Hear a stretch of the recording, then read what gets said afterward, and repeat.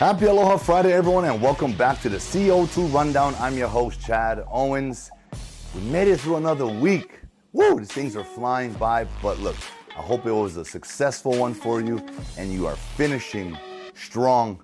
You know we got an exciting show for you guys. As always, lots to talk about, but before we get into it, I gotta give thanks to Long's Drugs for all of their support.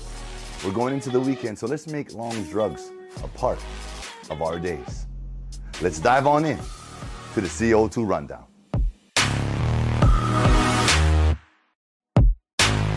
We've been talking about this, right? We've been talking about the changes in college football and the Mountain West, in which the University of Hawaii Rainbow Warrior football team is a part of, and they're the only school that only has its football team a part of the conference. Most teams, most athletic programs, the entire program is part of the conference. But our football team is part of the Mountain West, and what's happening is they're going to be going through what's called a new schedule rotation. Right? The current system, and it's been for a while, is 2 6-team divisions. Well, they're scrapping that. They're going to be moving forward with just one division through 2025. Well, what does that mean? Right, you've had 12 teams, What does this mean? Well, it means the University of Hawaii will not be playing its rival, Fresno State, each and every year. We're going to play them this upcoming season, but we won't see them in 2023. We'll see them again in 2024. So there's going to be this rotation of conference play, and in order for you to get to the championship, what they're doing is taking the 2 teams with the highest winning percentage. They're going to meet in the conference championship. So with that being said, I think it's time for change. Change is always good. It's not a bad thing.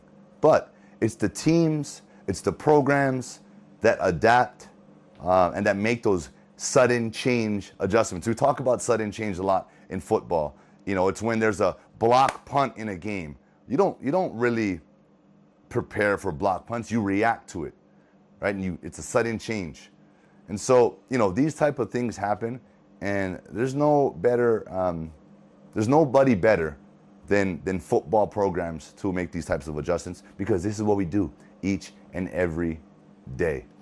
For more on this one, make sure you guys dive in to today's article in the Honolulu Star Advertiser. As we continue to honor those for Title IX, better known today as the Patsy T. Mink Equal Opportunity in Education Act. Yes, Patsy Mink, former senator here in Hawaii, did amazing works, early on in her career, and paved the way for female athletes today. All female athletes are enjoying the fruits of her labor. But the work isn't done, right? There's continued battles that we have to fight today, right? Women are still fighting for equal pay, right? In men's, against men in pro sports, notoriety, marketing at the college level, NIL deals. I talked about it. There's still a battle going on, but this is why we get to hand the baton off to people to carry on legacy. And Patsy T. Mink did an amazing job. She's a trailblazer and was honored at this year's National Federation of State High School Associations meeting. It's the 103rd meeting that they've had. And we had our very own Natalie Iwamoto, who is the Hawaii High School Athletic Association's Director of Info and Marketing, there in attendance. And she said Patsy Mink was all over the place. She was leading the way. And she has taken that baton and is carrying on that legacy. And Natalie's just one of many. Right? Every female athlete out here today, you're also carrying on that legacy. You're also continuing to fight for yourself and your nieces, your daughters, those that are going to come after you. I do believe that one day, it will be at par. We're not there yet, but we need to continue to fight and push. Because, look, I've got daughters that love sports. I know what sports did for me. I know what it's provided for me as a young man. All the attributes, all the things I've learned through sports, is why I'm able to do what I do today. And I want my daughters, as well as all the female athletes out there, to have that same opportunity. Financially, emotionally, right? Mentally, knowing that when your playing days are over, you're going to allow that to catapult yourself into your next phase. And that's what we're fighting for. And so, Patsy T. Mink, thank you so much for being a trailblazer.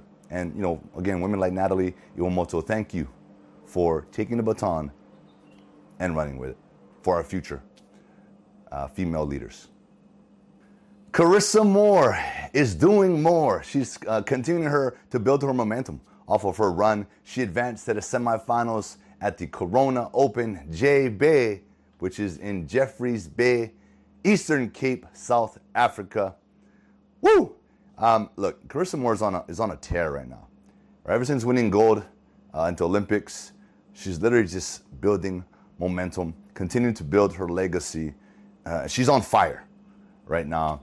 Yeah, there's ups and downs. You can't win every single contest you enter, but she's giving herself a chance. She's putting herself in the position to win each and every time. And so, Carissa, look, congratulations on being, you know, one of the best, if not the best, women's surfers, you know, in the world. Thank you so much for continuing to represent Hawaii and doing all the things you do, not only in the water, in the lineup, but outside of it. How you carry yourself, and literally with that aloha spirit, like that is the key. And I know a lot of our Hawaii athletes carry that with them, and that's so important because we need to continue to spread that message of aloha and to share with everyone, as Duke did, what aloha is all about and how we can heal the world, how we can change people. And we need to continue to pursue that. So thank you for being an ambassador of aloha, and good luck in the semifinals. In the world of golf, Tiger Woods was emotional after, you know, potentially, as in his words, possibly his final round at the Open at St. Andrews.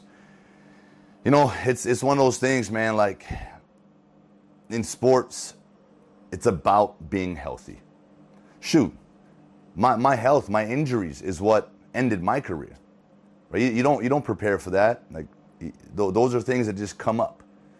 You know, and for Tiger Woods, he's had some unfortunate injuries that he sustained, you know, off the golf course. You know, recently the car accident. You know, those are things that, again, we don't plan for. You can't control that. So, you know, granted, if you're blessed to remain healthy for an entire sports career, you know, everyone has something, right? Everyone's dealing with a little nick and a little knack.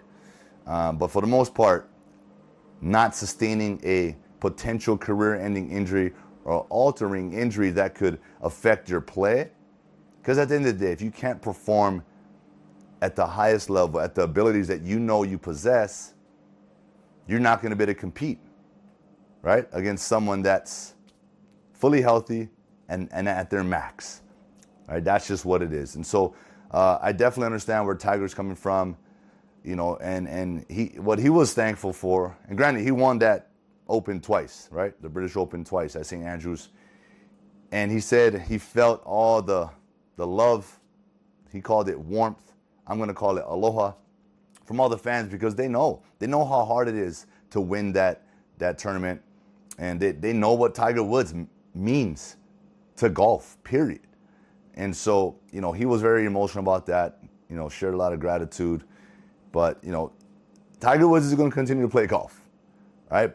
But what he's saying is the Open at St. Andrews, I think he said 2030 is the next time it's going to be held there. So it's at that course, that place, that atmosphere, you know, he's going to miss, and he doesn't know, you know, where his health physically, mentally, right, emotionally is going to be like, you know, at that time. So Tiger, look, you've always proved that you can overcome adversity. A lot of athletes, we are forced to do so, right? It's not a bad thing. We are forced to overcome adversity. Because why? We want to get back out there. We want to play because it's what we love to do. So Tiger, you've done a great job of that. Continue to do that. You're inspiring so much of so many. And look, I'm telling you, your son, right? He's the next. He is the next. We cannot wait to see his progression and evolution. So I know that's got to be, sort of weighing on your mental. It's like, hey, I want to start pouring more into my son because he's got what it takes. So hey, nonetheless, Tiger Woods, always a fan favorite on any course at any tournament. And that is it for today's show. I want to thank you all so much for tuning in today on this beautiful Friday afternoon, this Aloha Friday afternoon. It is the weekend, so you got to make sure you reset, recover, relax. But look, I want to fill you guys in on something. I don't know if you guys were taking notice, for some of you who looked at social media and follow any surf lines or anyone, Billy Kemper, I'm going to throw him out there. There was a massive code red swell in Tahiti at Chopo. The biggest waves that they've ever seen there, they said. And Billy Kemper caught a wave that was just mind-blowing. But here's what's exciting. Anytime Tahiti has a massive swell like that south swell, it comes our way. So this weekend, I'm going to be wave hunting. I'm going to be in the water. That's going to be my reset, relax, recover. I'm going to enjoy that. So I hope you guys are finding what you're going to do this weekend. I already know what you're going to do this weekend to sort of escape from your everyday. Mahalo again to Long's Drugs for all your support. Let's make Long's Drugs a part of our day. Have a great weekend, everyone. I'll see you guys come Monday. Aloha.